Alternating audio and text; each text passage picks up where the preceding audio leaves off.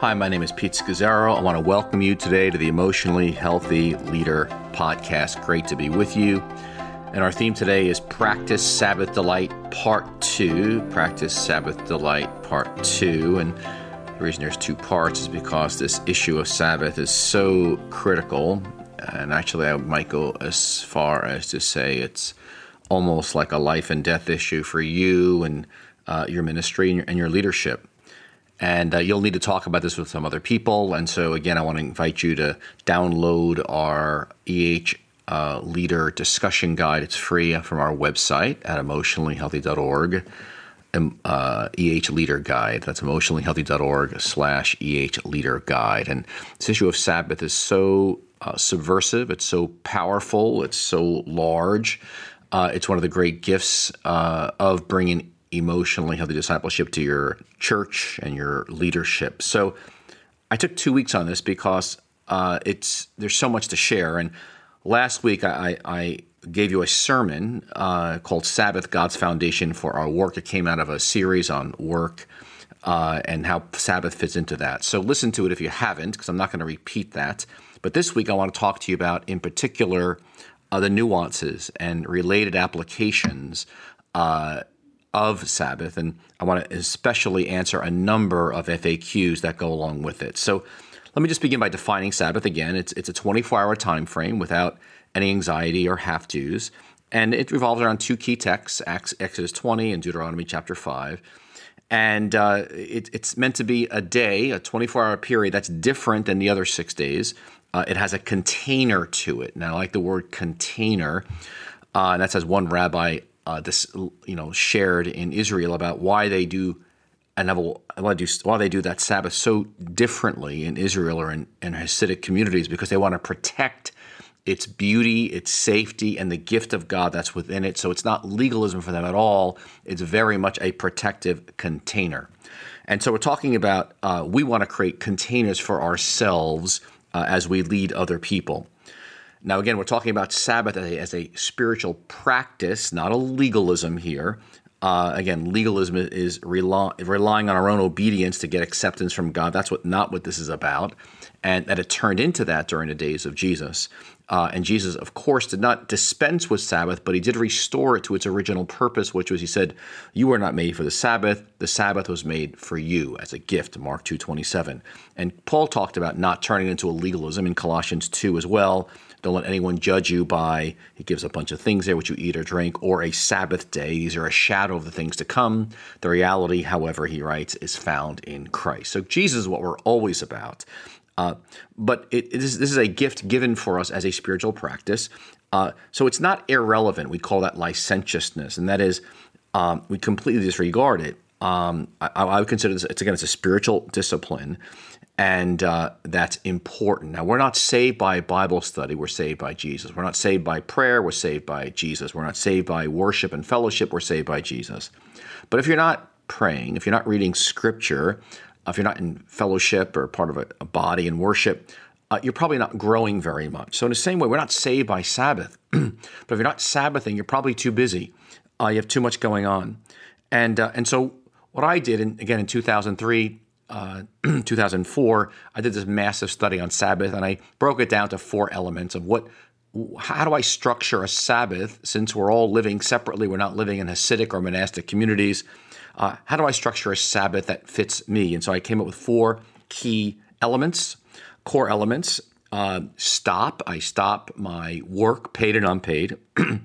I rest. Secondly, I rest from hurrying and goals, and I take a rest physically, emotionally. I'm not multitasking. Thirdly, I delight. That's the key word in this, which keeps it from becoming a yoke that's heavy. It's and I contemplate. I see the invisible God in the visible world around me, from people to places to creation, you name it. Stop, rest, delight, contemplate. But the key word is delight. And a friend of mine, Christine, she was with some friends in Jerusalem on a Friday afternoon when a group of teenage boys ran out of school singing and shouting.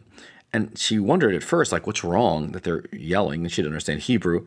And she asked the waiter, and the waiter said, no, they're just so happy it will soon be Sabbath. And she said, happy about the Sabbath? Because she wasn't sure she heard them right. She goes, yes. The waiter said, they're welcoming the Sabbath with this shouting and songs. And she said it was like they were going to Disney World or the Magic Kingdom. Can you imagine looking forward to the Sabbath with that kind of joy and delight?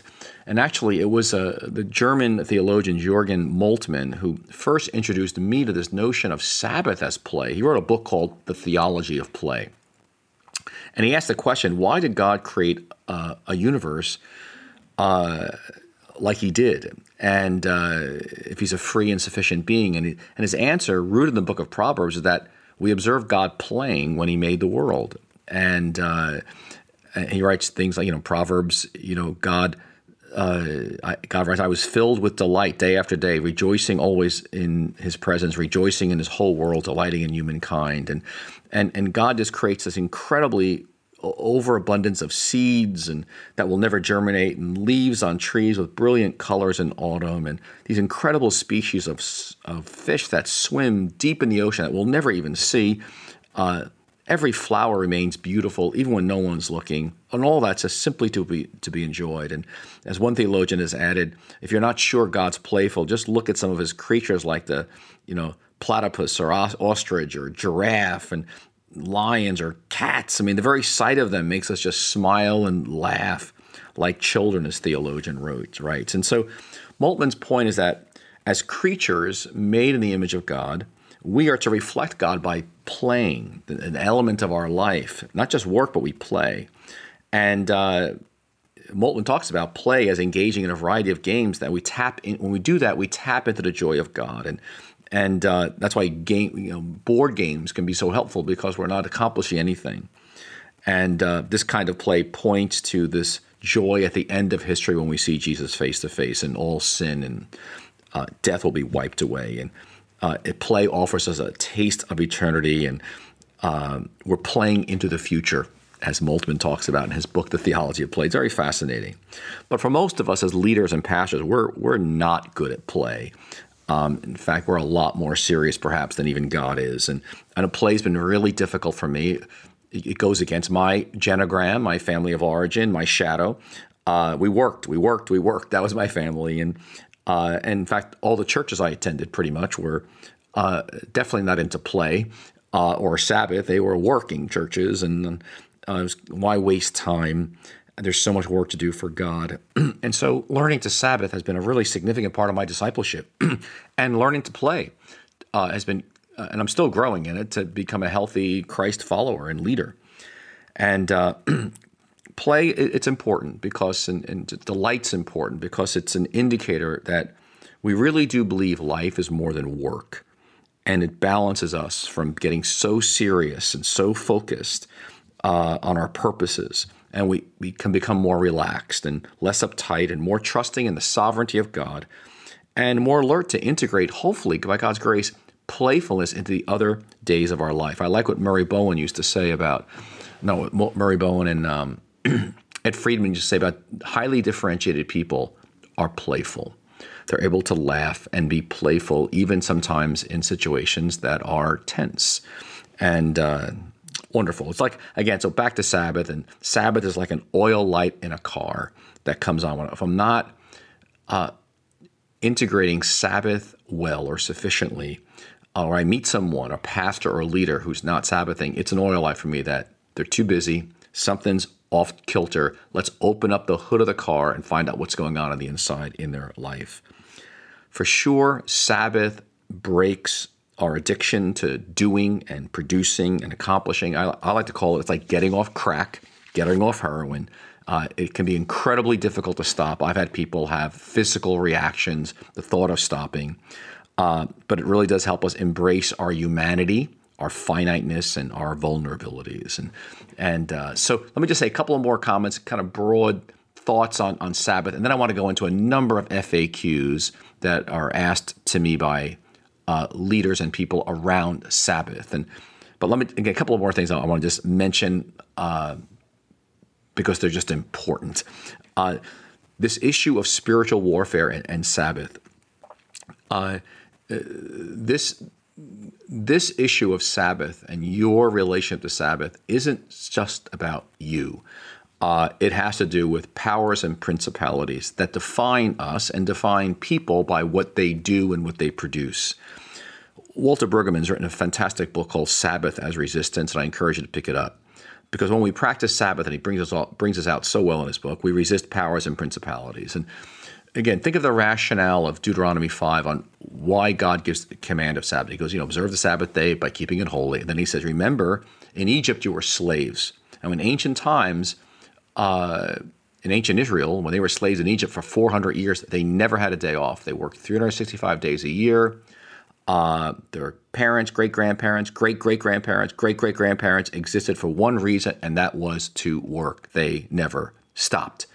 And Pharaoh at that time was considered a god, and behind Pharaoh were demonic powers of principalities, enslaving God's people. And so when we Sabbath, we reject the powers and principalities of our culture that say you are what you do, you are what you produce. And if you don't produce enough, why are you even alive? What good are you? And we're saying, no, the worth and value of a human being is the love of God alone. And we actually rest in the gospel on Sabbath. That life is more than work. Work's important, but life is about God. And I love author and Holocaust survivor Elie Wiesel, who attests to this aspect of Sabbath as resistance when he describes how Sabbath was observed and it persisted even in the horrors of the concentration camps.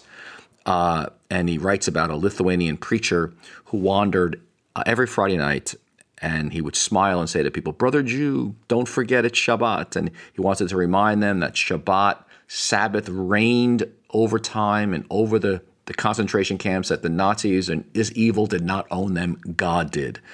And I think it's such an important theology to come into it for yourself and for those that you lead, because we want to say, follow me as I follow Christ. We set pace, we set rhythms, but I'm very aware that as I engage in Sabbath, I'm doing it not simply for myself, but for my family, our community, our church, by the grace of God, for the world. It's one of the ways that we are a sign and wonder that point people to Jesus. And that's why for years when I was lead pastor at New Life Fellowship, and it's still like the way today, if you're on pastoral staff and you're not Sabbathing, you're not going to work here. Why? Because we'll fire you because you're not a good model of the kind of culture we want to produce, that we're a balance of being and doing.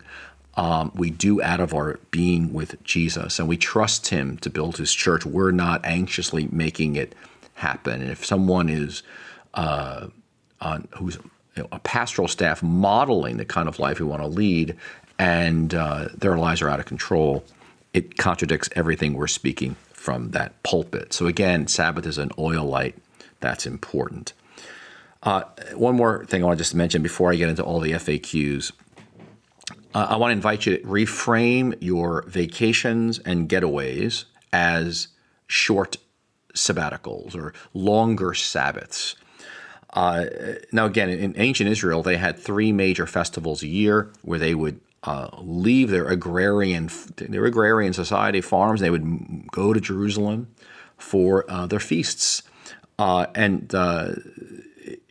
were like longer Sabbaths for them. In the same way, it's built into every country and every culture, and I know you're listening here from all over the world. We have holidays, national holidays. We just came out of one here in the United States, July 4th weekend, and so I took a 4-day Sabbath. It was fantastic. I stretched my Sabbath into 4 days, very much stop, rest, delight, contemplate, and avoided work, paid and unpaid, and I just picked it up here this morning as I've come back. But I just had a wonderful time, and my body just feels it. It was fantastic. And at the same time, so I want to encourage you to, whether it's an extra day off here, an extra day off there, consider it a longer Sabbath. But then also I want to talk to you about sabbaticals for just a moment, because if you're going to serve Jesus long term, I'm talking about your life, 10, 20, 30, 40, 50, 60 years, that the principle of sabbatical years that Israel had is a great one for us, especially if you are a pastor leader and you have the ability to lead your people to understand the importance of sabbaticals. You're doing yourself and the people you lead a great service. Now, a sabbatical is I'll call it a 3 to 4 month block of time that you actually apply the same principle of Sabbath to 3 to 4 months, 14, 15, 16 weeks. And again, it comes out of the principle of Israel. Every seventh year that they were to rest the soil, not to work that seventh year. And God said, I'll provide for you double to take care of you. But the land needed nutrients to be pumped into it by God when it was fallow, when it was not being used. There are things God can do in us when we're Sabbathing or having a sabbatical that he can't do any other way. Now, I've had 3 sabbaticals so far, every 7 to 8 years. And each one was a significant shift in my life in ways I couldn't even foresee prior to going into them. The first one came out of my own crisis. That was the emotional health journey launching in 1996. My second one was a monastic contemplative sabbatical 7 years later, 2003. My third one was when I did Succession at New Life Fellowship Church the year before. That was in 2012. And then I'm actually having a fourth one next summer. And as another kind of transition I'm in here, but I know my body feels the need for it. It's kind of built into my body. I've had 3, but so often what happens is people, pastors and leaders in particular, will leave their ministry and go to another one because they're just tired. They feel like I've hit a wall here and I need to retool or go somewhere else, and I'm not taking this place anywhere. And that's very normal. But so not all the time, but often a sabbatical gives perspective and that kind of a new beginning that you need. Now, again, there's a way to structure sabbaticals. That's not just a vacation. That may be a part of it, but it's actually you're stopping, you're resting, you're delighting, you're drinking in God, but not for the sake of leading other people, simply to drink in God for you. But out of that's going to come, of course, life for other people. It takes such discipline to go on a sabbatical. It takes enormous discipline and planning. It looks like you're being lazy. I mean, it's a theology and it is a discipline. I mean, I'm aware. I wanted to skip this next sabbatical. I'm thinking, I don't need one. I'm not the lead pastor anymore. I'm running emotional health discipleship. I'm part-time at our church, but I'm not carrying nearly the weight of responsibility I was carrying then. And then I realized, oh, Pete, how foolish. And I need it. And so it's going to take me the next 9-10 months to prepare for it. But I can see already, once the decision was made, I brought it to our board. I said, wow, this is going to be, just life-changing. And again, I'm modeling, we do out of our being. And people around you, you can hear all the voices, especially if you come out of a genogram or a family of origin like I do. You're not working, you're a bum. What good is it that you exist? You have no right to exist. And all those voices, he doesn't get a sabbatical, she doesn't get a sabbatical. But again, if we're giving out spiritually to feed other people, there's a lot coming out of your soil, and we need you to have a cup that's overflowing with Jesus. And if you're going to go 30, 40, 50, 60 years, full of Jesus, full of creativity, you need it. You're not God. You're a human being with limits. With that, let's go into now our FAQs. And let me begin with some of the common ones that are asked, and then I'll go into some of the particular pastoral ones. So how do I go about, number one, how do I go about deciding which activities are acceptable and unacceptable about Sabbath? And so your pathway is going to be different than mine or the person, on your team, because God's made you unique, and what brings you delight may not bring them delight, and your life situation and calling may be different than theirs. And so you want to ask yourself, what do I need to stop that relates to my work, paid, non-paid? So, for example, I don't pay bills on Sabbath, not that rich. I'm not really a handy guy around the house in terms of fixing things. Like, that's work for me. Yard work, mowing the lawn, that's work. And so you got to determine what's work for you. Cooking meals, not a Sabbath activity for me. We're going to go out to eat. For Jerry, she loves to cook, and sometimes on a Sabbath we'll cook a really wonderful meal.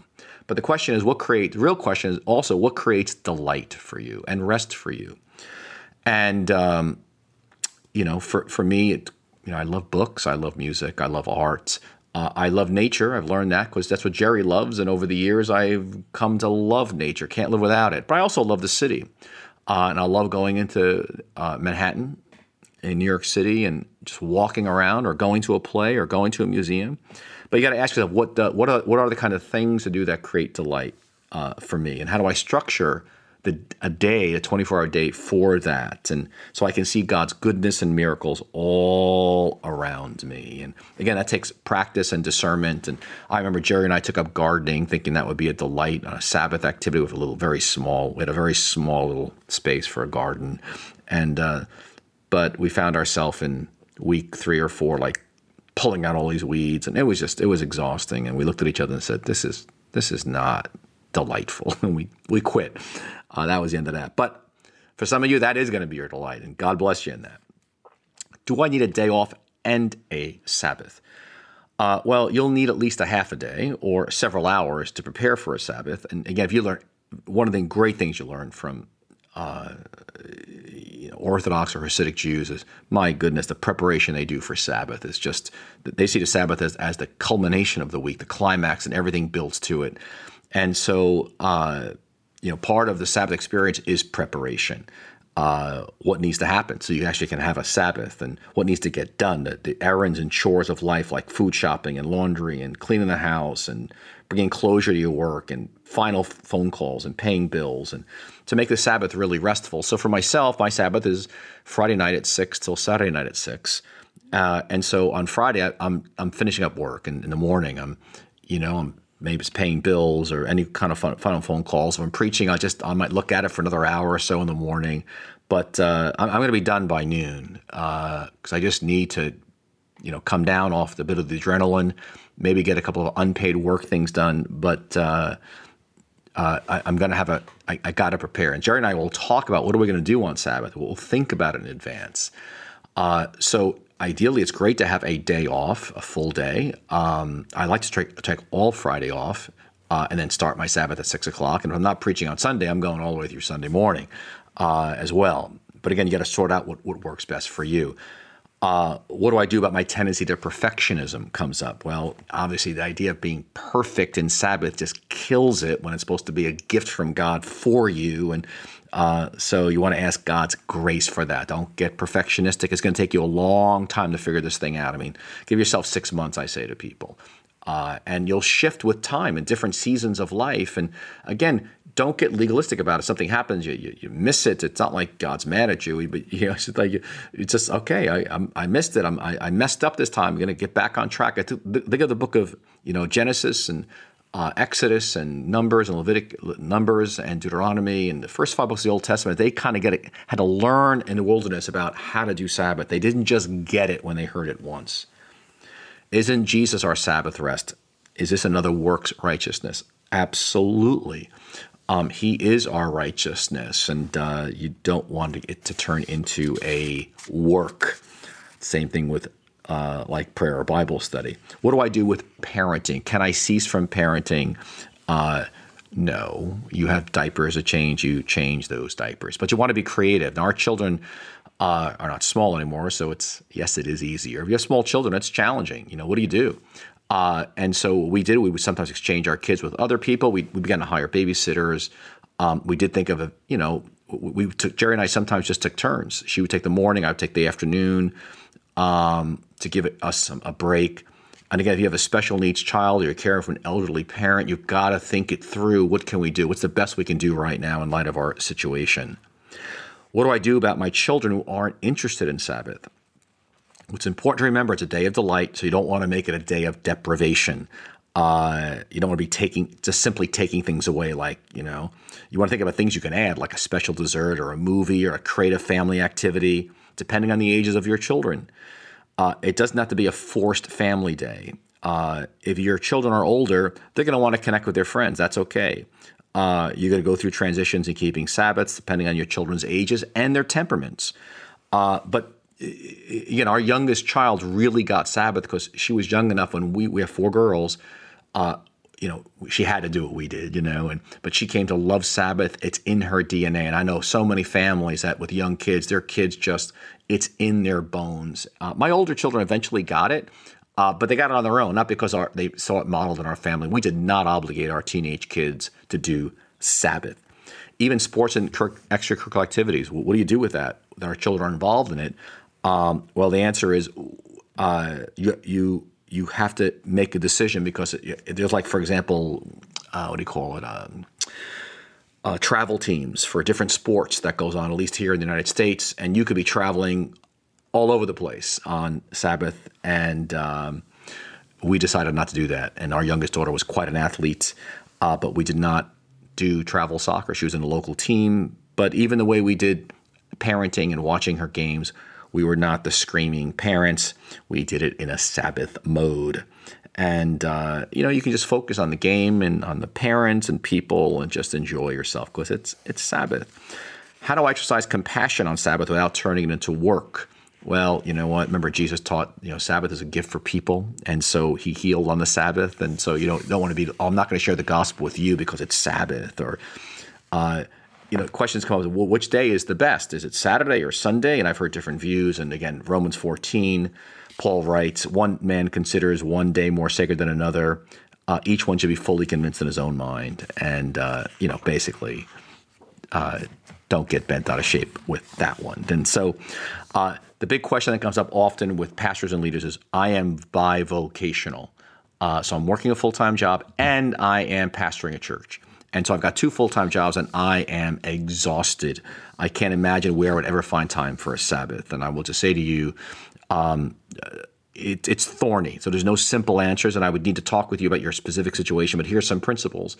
There is the theological principle of limits. Again, God has given you limits physically and emotionally and spiritually. So you're right. You cannot work an 80-hour week. So some things have to give. So I don't know the nature of your job. Some people have a vocational job where there's lots of flexibility. Maybe they're self-employed, or the kind of job where they can do other stuff at their job, like prepare sermons or whatever. But if you've got a highly taxing vocational job, and then you're pastoring a church, and if you don't have a strong team, it's too much. And so you've got something has to rub there. Either get another vocational job, or that's not possible. You've got to then think through how you're going to do the church differently. And I've talked to folks about getting it means you have to have a team preachers, maybe a co-pastor, maybe your role needs to shift in the church plant. But again, it depends on your family or your particular temperament. But limits, that's the key thing. I've seen people have put before me just a few weeks ago everything they're doing in their job, and then everything they're doing as the pastor of the church, and it would take 3 people to do that, not just one. And so you've got to sort that out.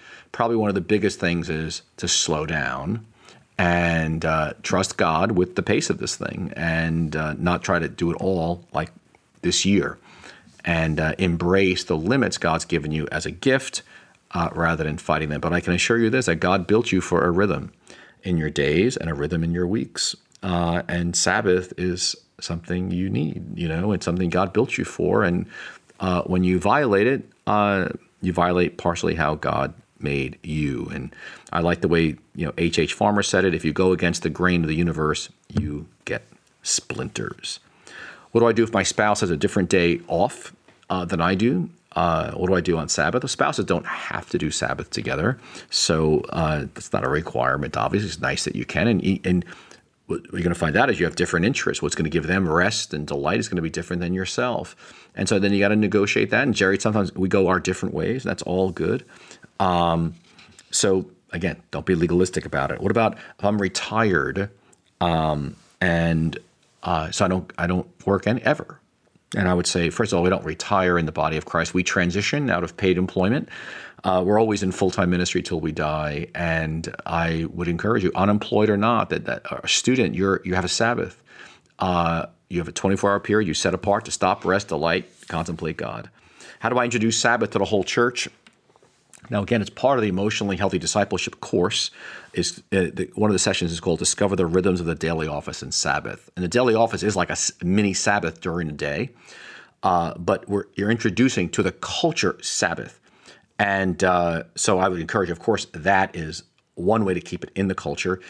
I would encourage you to do a sermon series on it. We once did a Lenten initiative for 7 to 8 weeks. We had not just sermons on different aspects of Sabbath.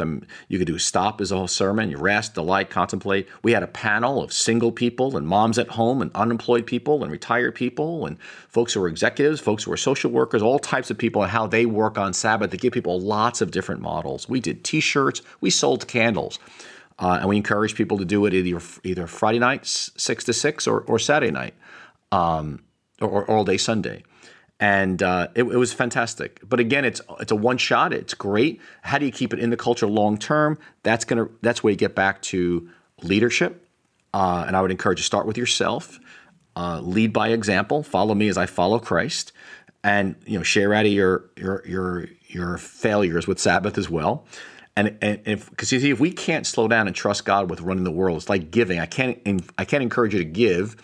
Because I know if you give, God gives back to you, right, financially. We teach that and preach it. Well, same thing goes with slowing down for Sabbath. You can trust God that he's going to take care of life if I Sabbath. Everything will be okay. And I would encourage you to add this to your supervision of volunteers as well. How's it going with Sabbath? Because that's the way you're going to slowly build it into the culture and slow down so that God may do more long term. So again, let me encourage you. There's a great book called Some Next Steps. Wayne Mueller written a book called Sabbath. It's called Sabbath. Great book. Emotionally Healthy Leader has the chapter on Sabbath, I think, is really fills out a theology of Sabbath along with emotionally healthy spirituality. You need to talk with other people about it. Absolutely. I would use the Emotionally Healthy Leader discussion guide that's on our website for free to download at emotionallyhealthy.org/EH Leader Guide. Check that out and talk about it with some people. But listen, it's been great to be with you. I know you've got probably some other questions. Feel free to send me a message on Facebook or Twitter. Be glad to respond as I'm able in a few words. But bless you, and you have a great day, and may God guide you into his Sabbath rests in a way that your life may be a gift to all those you touch. So God bless everybody. Have a wonderful, wonderful day.